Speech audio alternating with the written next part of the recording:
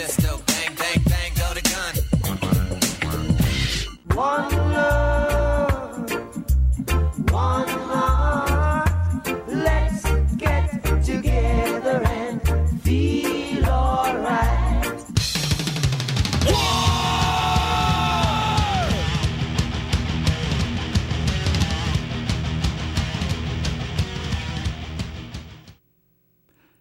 50 years ago this month, Martin Luther King was assassinated, just as he was helping to put together the Poor People's Campaign of 1968. Today, and every subsequent day, thousands of people will be foreclosed upon and thousands more evicted from apartments they have called home. 10 years ago, as this crisis was just beginning to fully emerge, John Prine wrote a song that goes like this. Lock the door and board the windows. Put the people in the street. It's just my job, he says I'm sorry, and draws a check, goes home to eat. But at night he tells his woman, I know I hide behind the laws. She says you're only taking orders. That's how every empire falls. Welcome to another episode of Love and War, the podcast in which the irresistible force overcomes the immovable object. I'm your host, Lee Ballinger. I'm an author, poet, and producer based in Los Angeles. If you want to know more, check out my bio on Facebook, LeeBallinger. You can hit me up at rockrap@AOL.com, ROCKRAP, or on Facebook. Shooter. Okay, is anybody injured? Yes, a lot of blood. Please help, please. Today, we take to the streets in over 800 marches around the globe and demand common sense gun laws. And when it comes to gun violence and gun laws, these politicians are going to have to understand that it's not about their personal views anymore. We voted you into office because you were going to keep our best interests at heart, and you did not. Imagine a country that allows its children to be slaughtered and does nothing about it. According to the Washington Post, over 2 million Americans attended marches against gun violence on March 24th, spearheaded by teenagers from Marjory Stoneman Douglas High School in Parkland, Florida, where 17 students were killed in February. These heroic marches raised the stakes on the issue of not just school shootings, but of violence in America in general. The police shoot thousands of people every year in the United States. There are stand-your-ground laws on the books in some 30 states, placed there by pressure from the corporate-funded American Legislative Exchange Council. In Florida alone, this law has been responsible for the shooting of some 130 people, including Trayvon Martin. In most cases, the killer did not even face trial. America is exceptionally violent because it has an exceptionally violent history, a history which arose from slavery. The violence was necessary to control the slaves and, after the Civil War, their descendants. The history of slavery includes the violence done to democracy, such as the Electoral College, embedded in the Constitution in order to ensure that slave owners would continue to control our country. In 2016, Donald Trump lost the popular vote by almost 3 million votes, but won in the Electoral College. Call it slavery's revenge.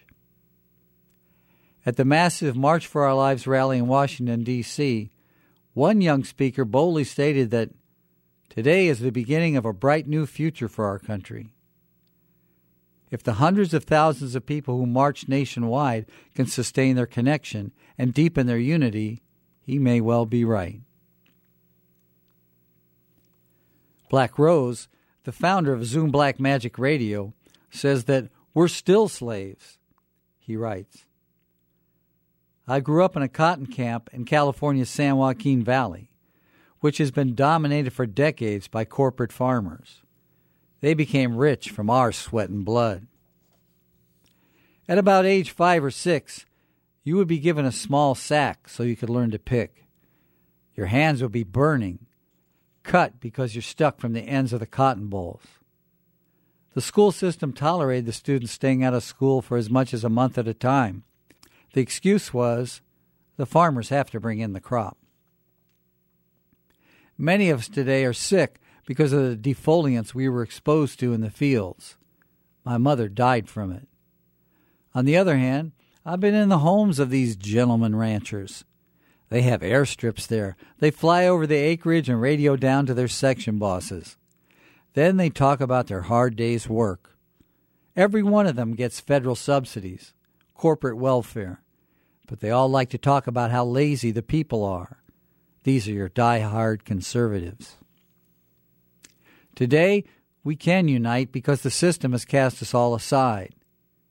Begrudgingly, because you still have people believing that based upon race or status, the opportunity's waiting just around the corner. But for some reason, it hasn't arrived just yet. I remember when they brought the machines in to pick the cotton. What happened to these people? Many of them wound up incarcerated or on drugs. The prison industry has replaced the slave labor camps, which had replaced plantation slavery. But now we've got slave labor camps all over again. It's not cotton anymore, a bunch of blacks and Mexicans in the field. Now they've got some of everybody inside of an institution, and they're working them. The reason I use the word slave is because they are hiring out that prison labor for nothing. But technology doesn't have to be an enemy to us poor people. It can be very helpful.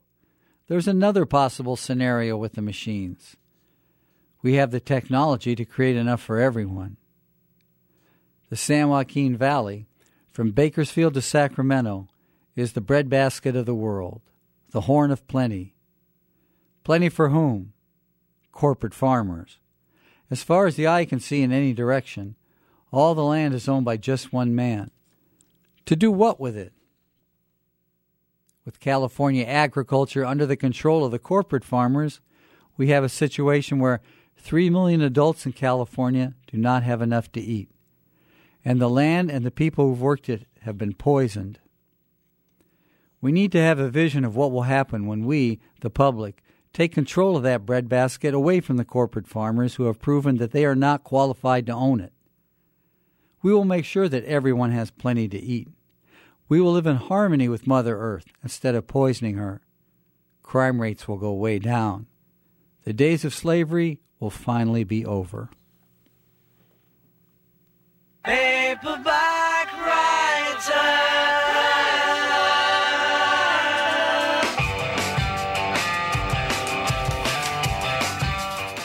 I have a new book out called Love and War, My First 30 Years of Writing. You can download a copy absolutely free at loveandwarbook.com.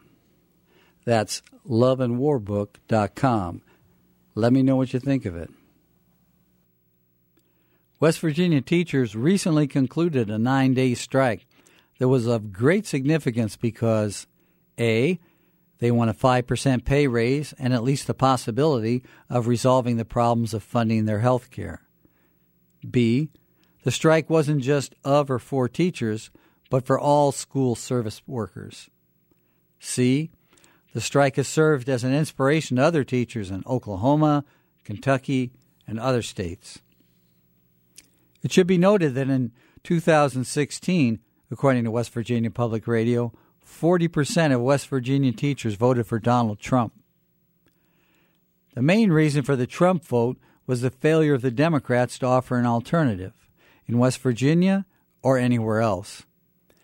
We need to stop judging people based on who they voted for.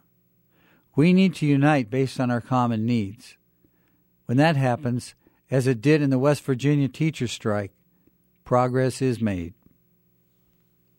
One tribe, one kind, one planet, one race. It's all one blood, don't care about your face, color of your eye, or the tone of your skin. Don't care where you are, don't care where you been. Cause where we gonna go is where we wanna be. The place where the native language is unity. And the continent is called Pangea. And the main ideas are connected like a sphere.